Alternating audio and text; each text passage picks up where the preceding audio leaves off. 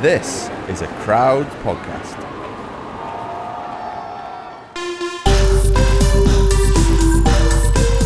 Hello, I'm Geraint Thomas. And I'm Tom Fordyce. And you've just entered the Geraint Thomas Cycling Club. Brought to you by Zwift, the indoor cycling app. Jump on your smart trainer and jump into Zwift. Croeso, or welcome.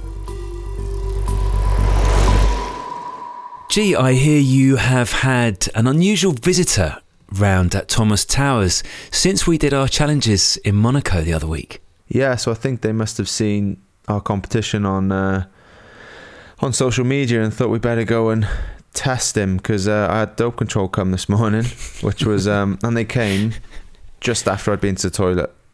So yeah, Max had literally woken up about 2 minutes before, got up, had a wee, get into the lounge, and then the bell goes and I'm like, oh no. You just know, like who else is going to be at 7 o'clock in the morning? So yeah, they come up and blood and urine, and Max was like, Dad, what are they doing? Oh, just testing my health, Max. Why? And he's into why now, and he's like, why?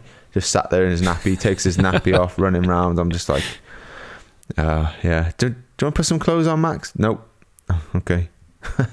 So I'm not sure they knew where to look or what to do, but yeah, that was my morning. I hope you're on the whereabouts system, Tom, because I feel like you need to be tested as well. Yeah, you know my view on this, G. I like to prove to people my performances are clean, that they can trust me. And if I hand out an absolute hammering to someone over 5k, that people can believe in the performance that they've seen. Okay then, yeah. So hopefully they'll be knocking on your door at some point, but 6 a.m. tomorrow. Yeah, we'll see. We've had some ideas in for forfeits, I see, Geraint. Yeah, we have, Tom. So technically it was a draw and needs to go to a decider, but Chris Gams has suggested your forfeit already for losing the bike, which I'm all up for. But he thinks you should wear my outfit the next time you do your park run. What do you reckon? Oh, the GB vest and the swim shorts and the emoji socks. I'm not sure you could pull it off because it's a very fast look. You got to be, yeah. Only a few can get away with that. I think because your power comes from your legs, actually I think my upper body fills out a vest slightly better than yours. But this is like bald men fighting over a comb, because I don't think any of us would sell ourselves on our biceps. I quite like that forfeit though, but we'll see. We'll see how that goes. Why has Chris Gams not mentioned a forfeit for you? Oh, because he knows I'll probably just let you in. Either that or because you're not on the whereabouts system. I don't know. Take your pick. Right, let's have some forfeits for G as well, please. You are off to the Maldives, G, in a couple of days. Listen, the sun is shining in Knutsford. I'll pretend I'm not jealous about this. Yeah, looking forward to that. Max thinks he's going to a treasure island. So yeah, nice chill out there in the sun, the sea. Nice place to go and relax. Absolutely. And have you thought any more about our episode last week? Because we've had some really nice feedback about our chat with Remco Evenepoel, because you don't hear him very often like that, I don't think. Yeah, so I was thinking afterwards, like when I did my pelvis as well, a similar injury to his. Obviously, it's not identical because there's a lot of other differences, but I remember 2009 in Tirreno, I was in the TT. I'd done the Olympics the year before, so I was like, right, next few years I'm going to concentrate on the road and see what I can do there, try and push that forward. And, best result that day probably would have been like a top 15, maybe top 10 would be like really good for me. And I just went way too fast into a corner, overshot the bend, hit the barrier, head first into a tree and dropped down it was about 20 foot. It was a big old, I bounced once and then landed on a gravel path below. Anyway, I did my pelvis there, plus a few other little things, scaphoid. And I was just thinking, like, back then, because I would have probably been a similar age to Remco, and I was thinking, like, how long did it take me to get back? And I was back, I was good at a Tour of Britain, but obviously my good and Remco's good back then was slightly different. I had some sort of jersey on. I can't remember what the jersey was for, but I was like in the sort of, I was maybe 6th or 5th or just an attacking and in the race. So, yeah, I was thinking I come back all right from it, but I think it just shows you just got to be patient. Because I remember I didn't do anything for about 2-3 months, and then I remember him talking about how he pushed a bit too much and had to have another 2 months off. So I think that just goes to show anyone listening, and you have a big injury, it's definitely good to have goals to get back to, 100%. And we're lucky, me and Remco, we had a real good team around us to get us back. But I think having a big goal is good, but at the same time, just don't push it, because it's, Tour Britain and Tirreno, that's it's almost, what is it, 4 or 5 months, which is a decent amount of time. So just chill. And the second thing I took from it, actually, was he's a lot older, like, he's wiser than his years, isn't he? You know, you get some 22-year-olds, you're like, yeah, he's definitely 22. Or, you know, he seems like 18 or something. Got a few of them on our team. I won't say who. But he seems like a 26, 27-year-old. You know, he's older than his years. And tactically as well, coming to racing so late, that's like a convenient excuse for some of the guys. You know, you get these young guys like, oh yeah, but he hasn't raced much. He's only started racing when he was 16, 17, and Remco seems to have learned a lot and learned quickly. He's a intelligent lad, isn't he? So annoying, that, isn't it? He has the full package. Yeah, he does have the full package. He also looks, you're right, he's super experienced, but he's so fresh-faced, isn't he? You know what it's like sometimes when you see, particularly in road riding, when someone might be hidden under a helmet and behind shades. It's the same with Tadej Pogacar. I think you can forget how young they actually are, because what they're doing on the bike is so spectacular.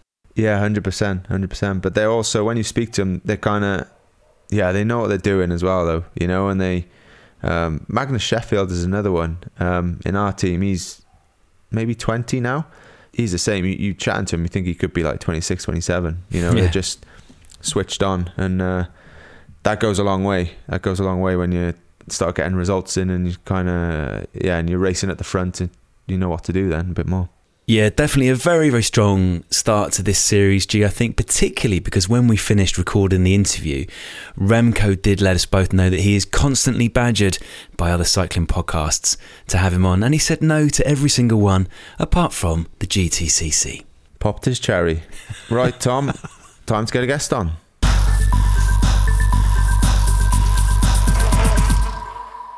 Gee, I'm pleased to say we've got a very exciting offer for listeners of the GTCC, courtesy of one of the sponsors of this episode, Rouleur Live.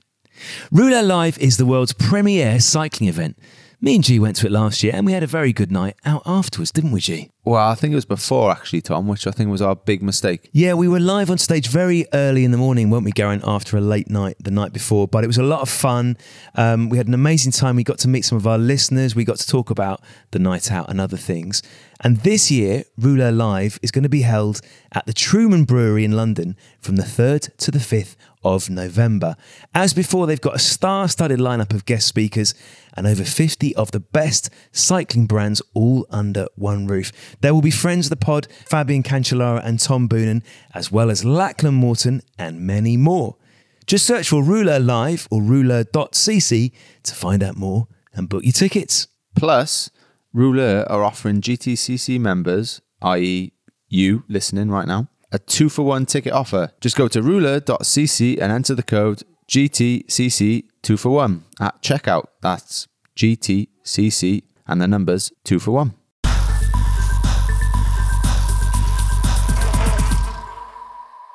Tom, today's guest is someone we've wanted to get on for quite a while, actually, mostly because she's Welsh and a fellow Maindy flyer like me, but also because she's a pretty world-class bike rider herself. And some of her achievements are Olympic gold medalist, winning the team pursuit gold in 2016 and silver in Tokyo. She's also a 5-time world champion on the track, and probably, well, we'll ask her now, but probably her greatest achievement was giving birth to her son Nico back in March. Welcome to the GTCC, Elinor Barker. Thanks for joining. Hello. Thanks for having me. Nice to be here. Because I remember when we saw you in the Commie Games, and I was like, Elinor Barker's here? Like, is she just come in to say hello or something? Then I realised you were riding, and you had your baby with you, and your husband was there, and I was like, fair play. Like, I was like, how old is the baby then? Like, how, like, oh, it's phenomenal what you've done. To be at the Commies 6 months after, or maybe even less, giving birth was absolutely bonkers. So fair play. Oh, thank you. It was a bit bonkers, really. In hindsight, I think at the time I didn't really realise how soon it had been. I mean, it was only about a month ago, so I think Nico was coming up to 5 months old then. Yeah, I think at the time I was like, I'm a bike rider, so obviously I'm going to go and ride my bike. It's not that weird. And now, even just like 4 or 5 weeks later, I look back and I think, actually, yeah, that was pretty soon, wasn't it? But I'd already done a couple of races. I think the earliest race I did do was nationals when he was just under 3 months old, and that, in hindsight, was, I think, probably just a bit stupid, a bit soon. But I think it's what I needed because of the timing of my pregnancy and also because of COVID. So I hadn't raced at all on the road in 2021 because the focus was the Olympics, and it's so much more about the risk of going to a race and getting COVID or being in contact with someone on the plane that it wasn't worth it. So 2021 was gone. And then before I even got home from Tokyo, found out I was pregnant. So then 2022 in my mind was almost instantly gone. But I think it's 2023 being so important that made me want to race before my fitness comes back, I suppose, because like you'll know, there's so much to racing that's not just how much power you can put out. And I didn't want to get back to the point where I was fit, but my head was letting me down. And I just wasn't familiar with moving through the bunch with ease and all of the little things that add up that mean that you can actually get to the end of a bike race in a good situation. But it was a little bit crazy. Let's talk about the Tokyo Games then, Elinor. So am I right in thinking that you did your pregnancy test the night of the final, and then you had the pregnancy test in your pocket, but you didn't tell anyone? Is that right? Yeah. So about a week to go, there was just a few things I was like, I didn't feel ill or anything. I wasn't being sick. I had no typical symptoms, but I was like, something's a bit weird here. Something's not quite right. And I had some things that now I know that I've looked into it as symptoms. Like I had like heart palpitations or something like that. Just every now and again, like things were just a bit weird. And so I spoke to the doctor and he was like, okay, I think you could be pregnant. And then we had a bit of a meeting, myself and the doctor and psychologist, where we just had to kind of put a bit of a plan in place. It was going to take so long to get a pregnancy test because of all of the rules around, like no one could just go to the shop. We had to wait for one to come from the first aid kit in the village, which was like 180 kilometers away. And so that was going to take 5 days to get it to change hands at all the right times and stuff, and for no one to come into contact with anyone unnecessarily, at which point it was basically race day. So I kind of thought, well, I'm here now. The doctor says it's safe to race. I feel absolutely fine. I'm not going to not race just because this might be a thing. So kind of came up with a plan about with the doctor, like how much caffeine could I have, like was it safe to go completely flat out, which he said it was, and then with the psychologist to make sure that it was just like out of my mind. Then once we made that plan, I'm thinking about Team Pursue until 8 o'clock on, I think it was the night of the 3rd of August, and then after that I'm thinking about whether or not I'm about to have a baby, and it was. That's pretty cool though, isn't it? Get an Olympic medal and then, well, I've got a baby coming now as well. Like to find out afterwards as well. Like, how did you tell your husband? Because was he there? Oh no, he wouldn't have been, would he?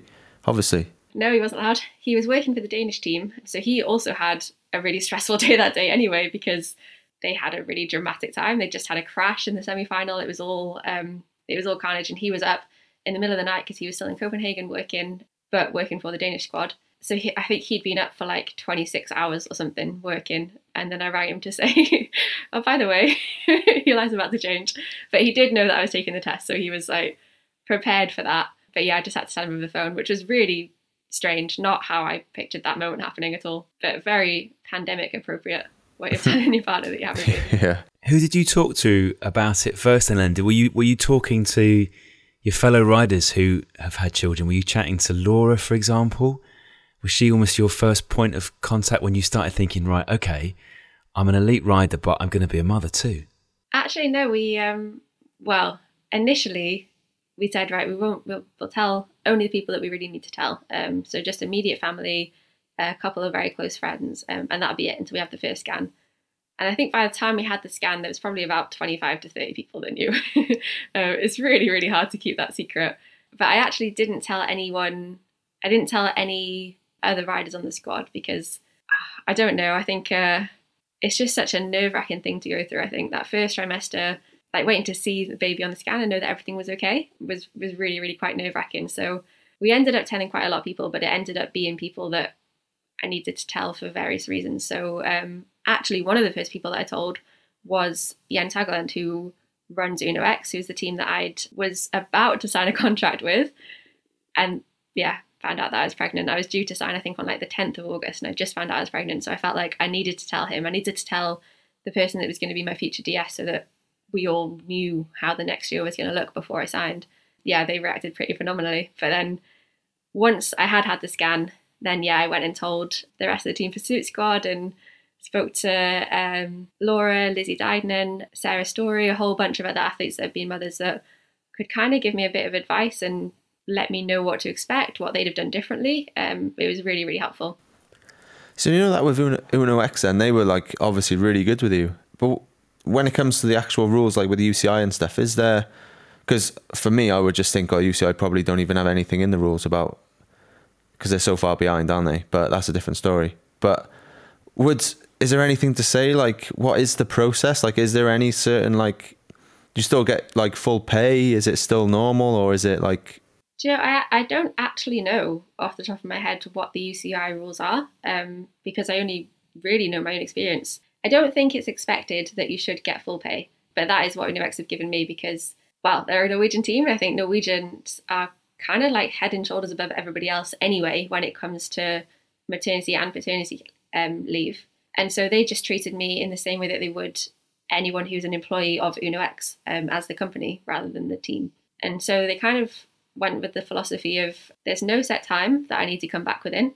I've got no targets that I need to hit in order to keep my place on the squad or anything like that. And they were like, why would we not give you full pay when your life is about to get really expensive? Because you can use that money to make things easier and then hopefully come back a better athlete. And it just makes so much sense. And it's far beyond what to be honest, when I told them, I was really, really hoping that they would maybe suspend the contract for a year and let me start next year.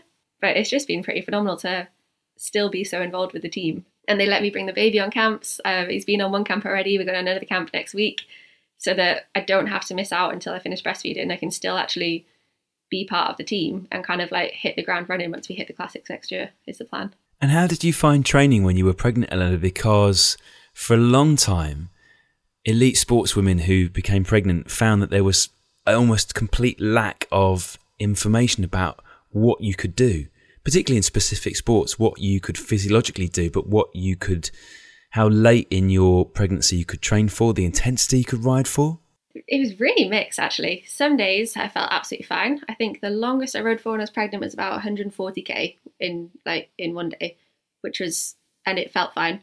And then there were other days where I think there was one day in the first trimester where I think I did 3 minutes on the turbo and then sat down on the sofa and was like, God, I feel awful. And then woke up 2 hours later with my cycling kit still on and my shoes and everything. I was just so tired.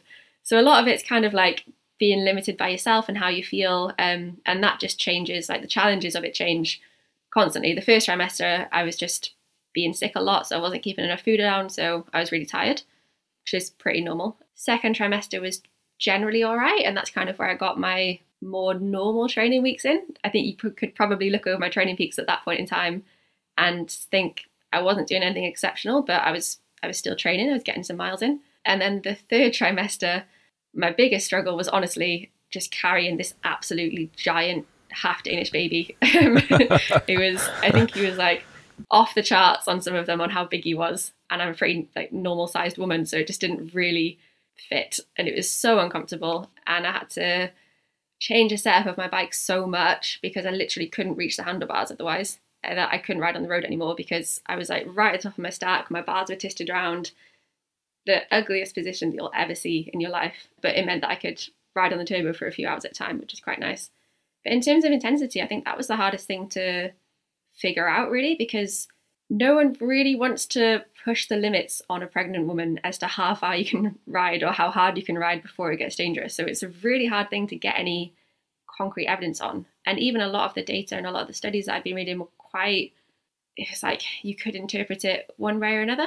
So generally went with, or kind of ended up with a consensus that I wouldn't let my heart rate go above 175 beats per minute. That was kind of below that, we knew that we were safe. So I did quite a lot in the 170 to 175 zone. What's your max heart rate? About 195 to 200. Okay, yeah. My max is about 175 these days. Yeah. So I think It's like 20% below your max. Is that right? 10% below your max maybe is like safe. Yeah, which meant that I could do sprints and I could do like quite short, really hard efforts because your heart rate doesn't really get that high in those short efforts. So it was quite interesting really trying to see what we could and couldn't get away with, like studies and evidence wise. But I did find towards the end, I was just not a coachable athlete. I just had to wake up and think, what have I got in me today? And sometimes it would be 2.5 hours on the turbo with some pretty good efforts. And sometimes it was just like, it's not happening today. Did you find, Elinor, that it helped you mentally that you were still training because it kept you in touch with the person that you always have been in your life? Yes. Oh my God, 100%. Yeah. And I did have had some points in time where I either prioritized life things because we had a really big life change coming up and I figured spending some time getting that ready.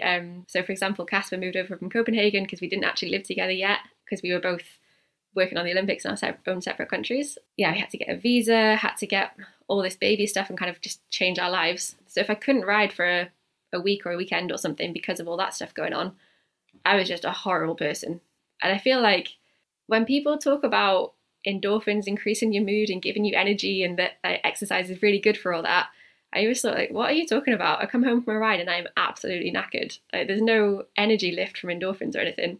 And I was actually getting that during towards the end of pregnancy. Like, I'd actually feel like my mood would be lifted if I was doing just the right amount of exercise. Yeah, and not kind of like going through the other side and passing the point of the endorphin high. But I also think that, I guess I've gotten to the point where I've been doing this since I was 10 years old. So I've kind of gotten to the point where I need like that base level of endorphins just to feel like I've reached my, like where my personality's at. And anything below that, I just feel a little bit like something's off. Yeah, I can see that. Like, obviously, yeah, I obviously haven't been pregnant, but it's just, in the off season when you have 4 weeks off, after 10 days, you're like, feel so like lethargic and slow and just, it doesn't stop you still drinking and eating and being like, it's 1 o'clock, need lunch now, even though you're not hungry. But as soon as you start riding again, you just feel so much better within yourself just because you've done something. So I can totally get that. And it must be like, again, I'm not comparing this to being pregnant or having a baby, but when you've been injured and you have a bit of time off and you obviously have more of a goal to get back, I think the mentality that the sports people have, it just makes it so much. That's why we get back quicker. It's nothing to do with, I don't think, really being fitter as such. Like when you got a broken bone, like it's the bone in it. It's not like, okay, you are healthy, and some people might be have some, other problems, but it's like just your attitude and that sort of mentality is the biggest thing, I think, with, anything that's like hard, and just getting through it is, I think it's a big, it helps a lot, doesn't it? I would say. Yeah, it is kind of like an injury in a way, but it's almost like a really, really slow injury that that you're going to kind of regress into. And then like, where the bottom point of that injury is. And then it's like a slow progression out of it. So mentally, it's really weird. Like going through that regression phase, it's not like you just ride along 1 minute and then you're on the floor and you've broken a bone. It was like the 2 or 3 months before giving birth, I was like, I'm just going to get worse. Like I'm going to keep trying hard, but I'm just going to get worse for the next 2 or 3 months.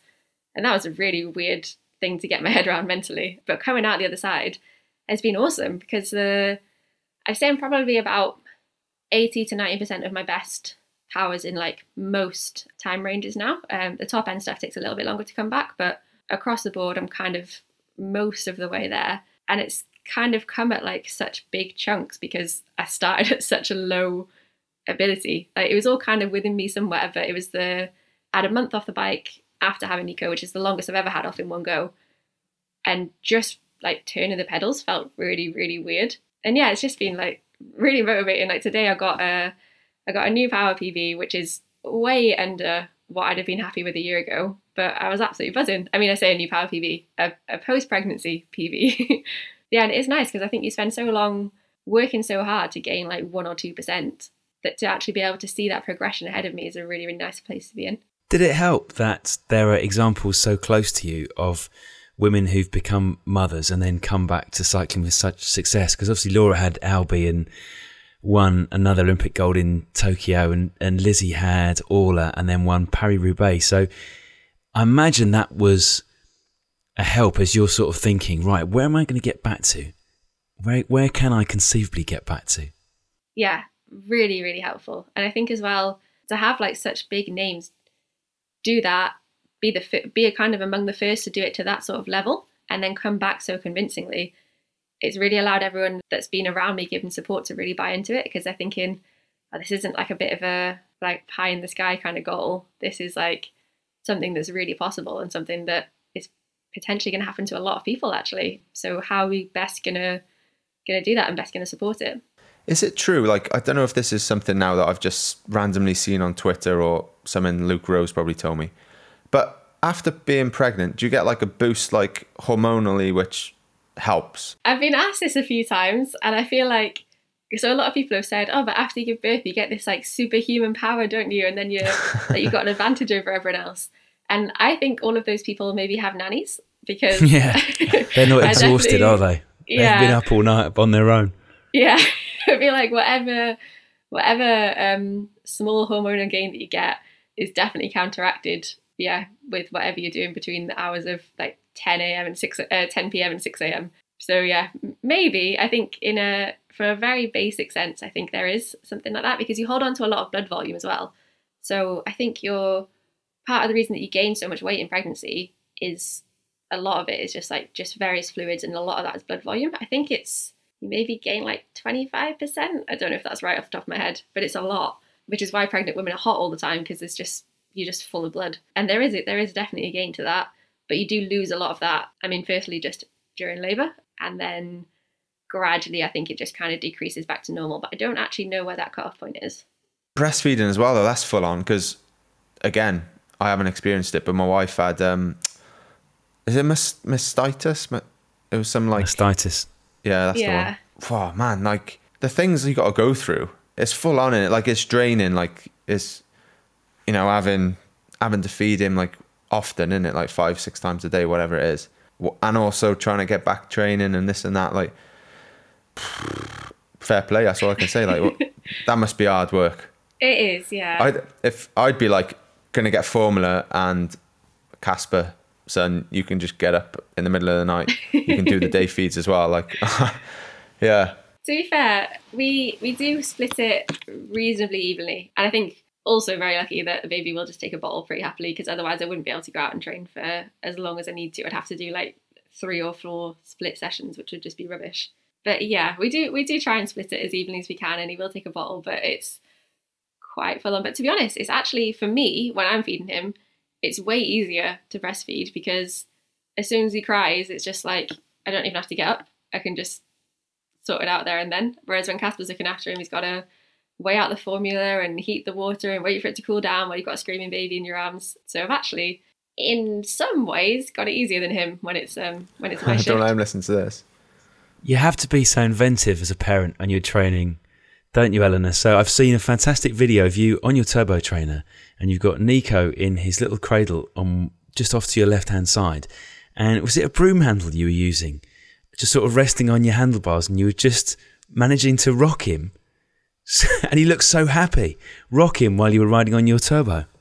Yeah, so I did that. That was really early on, when I wasn't allowed to ride for more than, I think, about 45 minutes at a time. That was like one of my first sessions back. And Cass was working all day. I think he might have even been away. And I've been trying to do this session for 2 hours, and he was just not having it at all. And I was like, right, I can't stay in my kit all day, and having done like about 13 minutes of riding. So that's just what I did for the rest of it, which obviously isn't really going to work with like flat out sprints. I haven't got the coordination for that. But yeah, we try and involve him in as much as we can as well, because I do want to spend as much time as possible with him. I know that I'm going to have to spend more and more time away when I start racing again. So if I can have him around me while I'm training, he quite often hangs out while I'm doing a gym session. I'll use him as a weight for core exercises and stuff. Just try and spend as much time with him as possible, because I'm not going to get all that for the whole duration of my career anymore. It does astonish you, doesn't it, when you look back and you're in that period of having such disrupted sleep, and you look back on the way you were before you had your child, and it seems astonishing that you didn't appreciate it more.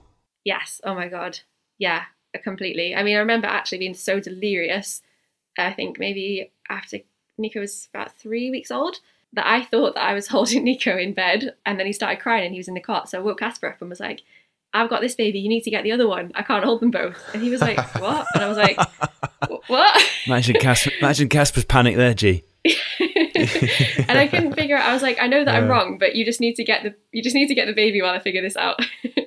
But yeah, now I think you have like 5 hours uninterrupted sleep, and you're like, yes, today's going to be amazing. I'm going to go nail the training session. Gonna have a fantastic day. Whereas previously you'd think, oh God, I got woken up once. That was awful. That was one of the hardest things for me, I think, is the sleep. And when you, like, to think, like, if you had told me before we'd had a kid, like, oh yeah, 5 hours sleep is good, or only waking up once is good, you're like, what? You need at least 8 hours uninterrupted, maybe wake up for a quick wee and then go back to sleep straight away. It's just like, yeah. So I know I keep saying it, but yeah, hats off to be able to come back so quickly. But has that changed like your perspective on racing at all? Yeah, I don't know. It's kind of hard to explain. It's like I care as much as I used to. I don't know, like if there was like a pie chart of things I cared about, the slice of pie that represents cycling is still the same size, but now I've just got like an absolutely massive pie. So I don't know. Like I care as much about cycling, but I don't care anywhere near as much as I do about my family and about Nico and about how he is. Which I don't know. I don't know if that even works. It's kind of like saying like give it 110%. It just doesn't work, does it? I totally get that, because I'm kind of the same. Like I don't care any more or less when it comes to racing and the results and the work you put in, but I think I'm just a lot more productive when I'm away now. So for training camp, for instance, or at a race, it's like, well, I'm away now, so I'm going to make the most of this and make it worthwhile because I'm away from him and Si, you know? Yeah, exactly. Yeah, and you think I bet you probably appreciate the training camps and stuff more then. Yeah. Just sleeping again, innit? Like it's kind of a joke, innit? Oh yeah, I've come away to get some sleep, but it does make a difference. Like, well, I'm saying that. Like Max he's almost 3 now, and he sleeps through the night, and has been doing that for a while. But I think it's just scarred me. But yeah, it's for me, I guess it's more. I kind of was getting more and more like it anyway as I sort of, done more and more years. But it's more just the risk in the race. Like there's a time and a place for that risk. And, I'm definitely not going to be taking a risk with 100k to go. Like, obviously, when you're in the last, with the opportunity to win, then of course you kind of just take that pin out, don't you? And you don't race like stupid, but you kind of like, right, this is what I need to do, and you just do it. But I'm definitely more aware of like, if we're going down a wet descent with 100k to go, I'm definitely not going to be trying to outbreak people, to be further up the peloton or whatever. Yeah, I know what you mean. Yeah, and I think a lot of people say that, don't they? Like people that have become mums or dads that say that it's a little bit different. Whereas I actually think that it's been kind of I can almost imagine myself taking more risks in road racing than I previously have, which sounds like a bit ridiculous. But I think because previously I've been a track rider who's kind of fitted in road around that. And the way that the track program's gone is that we've become more and more focused. So doing road races is almost seen as a distraction. It was almost seen like, not quite like going on holiday, but it wasn't being totally focused on track and what you needed to do. So I take those risks in a Madison or a points race or whatever it was, because that was like, that's what I was training for. And it's sort of like, I had the confidence in myself that I could win, so it's worth trying to crash. Whereas on the road, I was like, well, I haven't really prepared for this. A lot of the time I wasn't getting paid for it. And I thought, well, if I have a crash, that's probably going to impact my track riding. And then I'll end up with nothing, no career, which I really wanted to hold on to. So I'm almost thinking now, I'm kind of changing my focus. I'm becoming a road rider who's going to do some occasional track, feeling really well supported on the road. It's what I'm training 100% for. And yes, I'm kind of like more ready to take those risks than I previously was. Whether when I get into it, I'm actually thinking like, oh no, I want to be able to pick up my child when I get home. I don't know. But I do feel like I can picture myself getting more stuck in than I previously have done. Have you been a good watcher, Elinor, when you were watching racing, when you were pregnant and you were coming back, or did that in some ways almost make you feel slightly further away from it?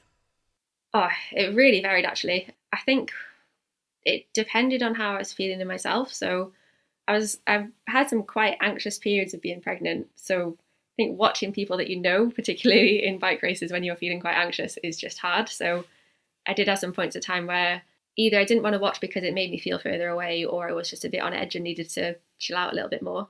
But also for the last, I think maybe 2 months of my pregnancy, I could only really ride outside on a mountain bike because of the upright position and stuff. So I was doing a lot of turbo. So once the classic season started, I would just make sure that I timed my season for when the racing was on, and then I'd kind of pretend like I was in the race and that everyone else was also only doing 130 watts or something. It sounds like you're super excited though to get road racing now. Really excited, yeah. What are you going to do? What's your big sort of goals and dreams? Like Roubaix or like more or anything and everything? Yeah, I think, as I said before, I've always been a track rider that's done a bit of road, and it's never really been a case of trying to peak for a certain race or even really be able to prepare properly for a certain race. I was just doing the races that fit in between the track program. So now I don't really know what kind of rider I am. I kind of feel like I'm maybe a little bit of everything, but probably not the best at anything. So I think it's going to be quite nice to get my teeth stuck in a little bit more, be able to properly prepare for races and turn up backing myself a little bit more. But it also means it's quite hard to say, oh yeah, this is the race that I'm going to be really good at. This is what I'm going to target. But it's really nice actually to be coming back in like with this kind of mindset, being a little bit unsure of where exactly I fit in the peloton, where I think a lot of people have got targets that are just to be at particular races. For example, the Tour or Roubaix, it's like they're the kind of races that everybody wants to be able to say, oh, I did that, I finished that race, I was there. And I'm pretty sad that I've missed the first editions, but I think to be involved in those races in the next couple of years is a massive goal. I really want to do both of those, among others obviously, but those are like the two big, really historic, prestigious events that I now feel like insanely lucky to be able to try and have a go at. They feel like they're so important to the way that women's cycling is changing and developing those two races as well. Yeah, I mean, it's just iconic, and everyone knows what the Tour de France means.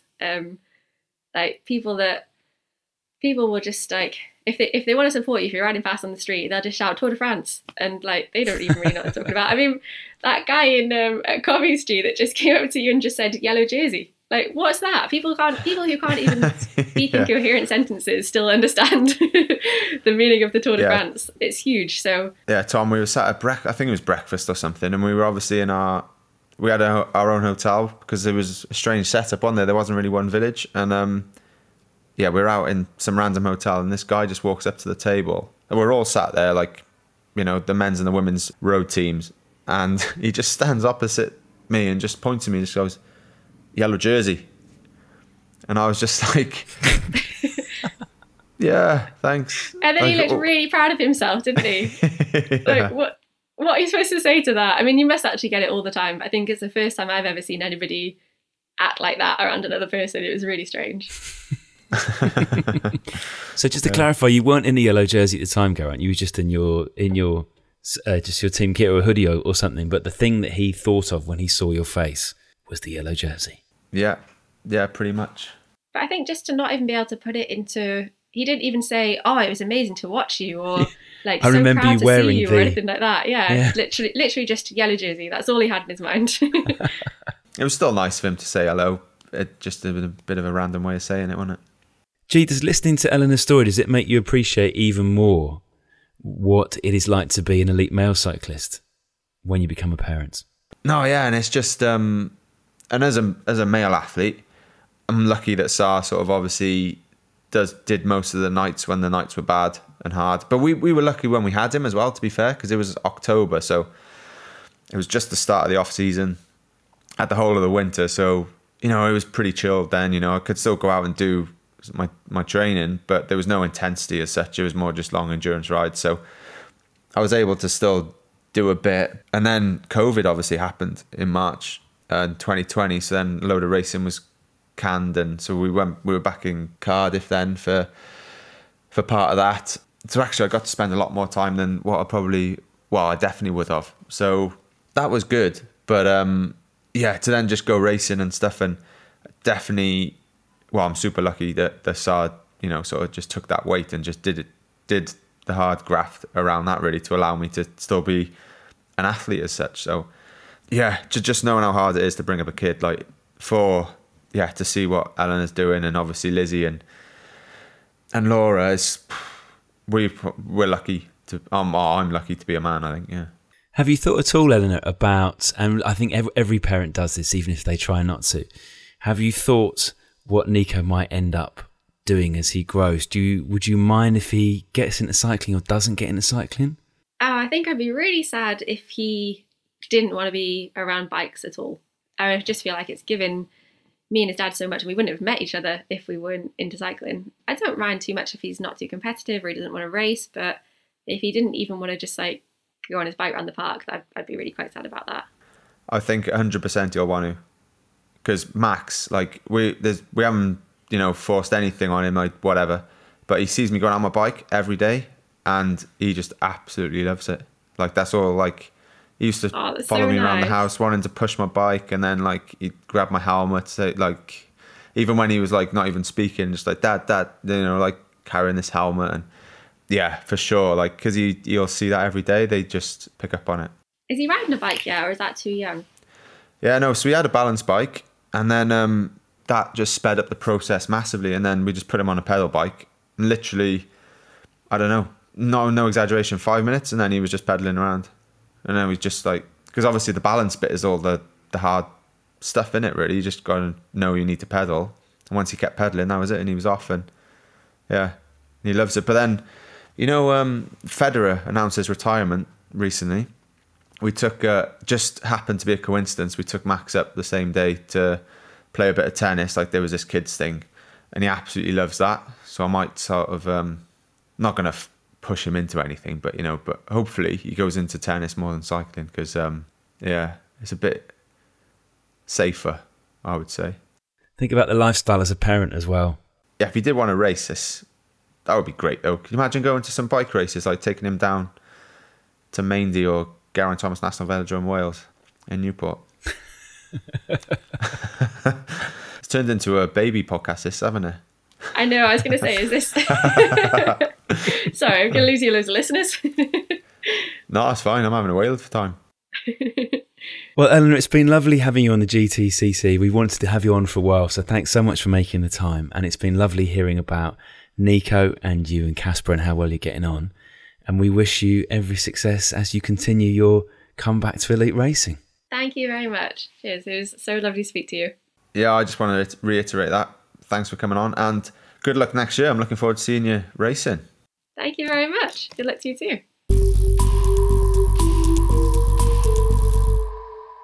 Tom, we've got a new sponsor for season 3, and I think we're all going to benefit from this one. Yeah, we know how much you all love coffee, especially on a bike ride, so we've only gone and partnered up with Origin Coffee. Not only that, but we've got you a very chunky discount too. Not a bad start to the season from our chairperson. Yeah, gee, I'm on it from the word go, you know that. A little bit about Origin Coffee then. So they're pioneers in sourcing and roasting some of the highest quality specialty coffee on the market today. In fact, they launch a new coffee every week. Right, so how are we getting our hands on this to taste then, G? Well, I've already done that for you. I've tried Resolute. I would describe it as chocolate, stone fruit, bit of caramel. Have you just read that off the label? Yeah, but I did choose it because it's no nonsense. It's just a classic, proper coffee, If you want to try Origin Coffee, just like G, you can get 30% off all coffee and pods by going to origincoffee.co.uk and using the code GTCC30 at checkout. All online orders are roasted and shipped the same day, and they have a rewards program, so customers can earn points and get cash back every time they shop online. That's code GTCC30 at checkout. Go and get yours today. Enjoy. Tom, Zwift are back for their 3rd season sponsoring the GTCC. Which means our Wednesday 6pm group rides continue. Exactly. Just hop on your trainer, open up the Zwift app and join the group ride. You get to ride alongside us, all our club members, and wear the in-game GTCC jersey. And if you're new to Zwift, just go to Zwift.com to start your free trial today. During this season of the pod, we're going to be walking you through all the new stuff we've been trying out on the app. Just think of us as your testing team. So Chairman Tom, what have you been trying this week? This week, G, I've had a go with Hollow Replay. Now, this is basically a mirror of yourself. So when you set a PB over any time segment, Holo Replay will play back this best effort when you attempt it again. You know what this sounds like, Tom? Mario Kart Ghost Mode. Yeah, it is exactly that. So the ghost of you is riding alongside, so you can race it and hopefully beat your all-time record. Right, so let's say, for example, you want to go sub 60 minutes on Alpe du Zwift. Holo Replay plays the exact effort you put in alongside you. So if you blew up in the last kilometre, you know you need to go a little bit slower and keep something back for the finish. You are literally racing yourself. Or why not set a record on a volcano lap and then use Holo Replay to try and beat it? Right, Zwifters, give it a go and get in touch when you smash those PBs. Right, Chairman Tom, it's time for any other business now, and I hear we've had a winner wearing the GTCC jersey. Spot on, G. Now, I mean, we both know that anyone who wears a GTCC jersey is a winner in life, but let's give a huge shout out to Roger Drummond, who has sent in a picture of himself standing on top of the podium in his GTCC jersey in Springville, California. Roger took part in the Fat Tire Classic mountain bike ride and topped the 60 plus division. In the photo, he's standing on the top step with a medal in hand and what looks like a beer called Fat Tire. This sounds like our sort of race. Now, we've talked about prizes before on this podcast. Just remind me though, what did you get when you won Tour de Suisse earlier this year?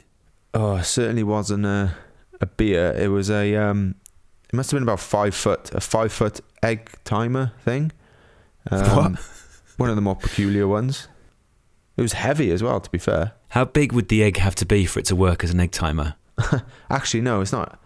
You know, or maybe egg timer is the wrong word. I mean, you know, if the sand runs through like an egg timer thing. Oh, it is an egg timer. Do people actually use that to cook eggs? Not one that big, because the classic hard-boiled egg is 3.5 minutes, isn't it? So if it's 5 foot tall, you'd need to be cooking a dinosaur egg for that one to work. 3.5 minutes? Is that... Are you cooking a... That's not a boiled egg, is it? That's probably a poached egg. Dead running, right. that. No? How many minutes are you clocking in for your eggs? Well, I never have boiled egg, to be honest. I just scramble it in the pan. So I don't actually know. I just thought that seemed quite short. I like it yolky though. It's got to be runny, the yolk, not hard boiled. I mean, I think you're the sort of man who has his eggs in the main cooked for him. In the main, Tom, yes, I would agree. But when I do it myself, I just crack the egg in the pan and just whisk it around a bit, innit? Or not whisk, but, you know, whack it about a bit with some spatula thing and bang it on your toast and you're done. Well, this sounds like an ideal egg recipe. In the meantime, we've had lots of very good suggestions for what you guys would like to see in a paid GTCC membership tier. Now, most seem to like the idea of a discount code on kits, so we'll definitely work on that.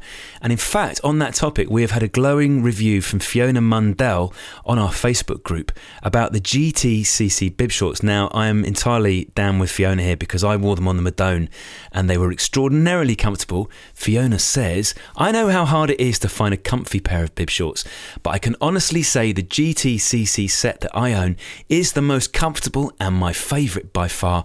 Always my go-to shorts for long rides. Thanks, Fiona. I agree. Lovely stuff. And remember, you can still go and buy the kit, including the shorts, on gtccstore.com.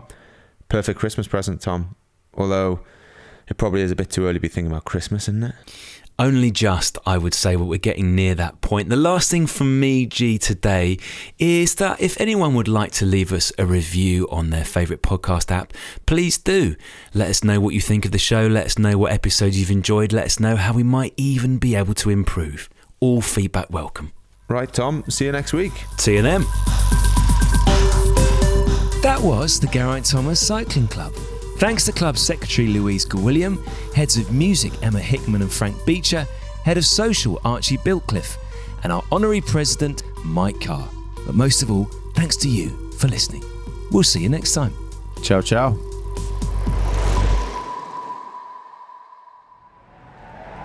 Crowd Network, a place where you belong.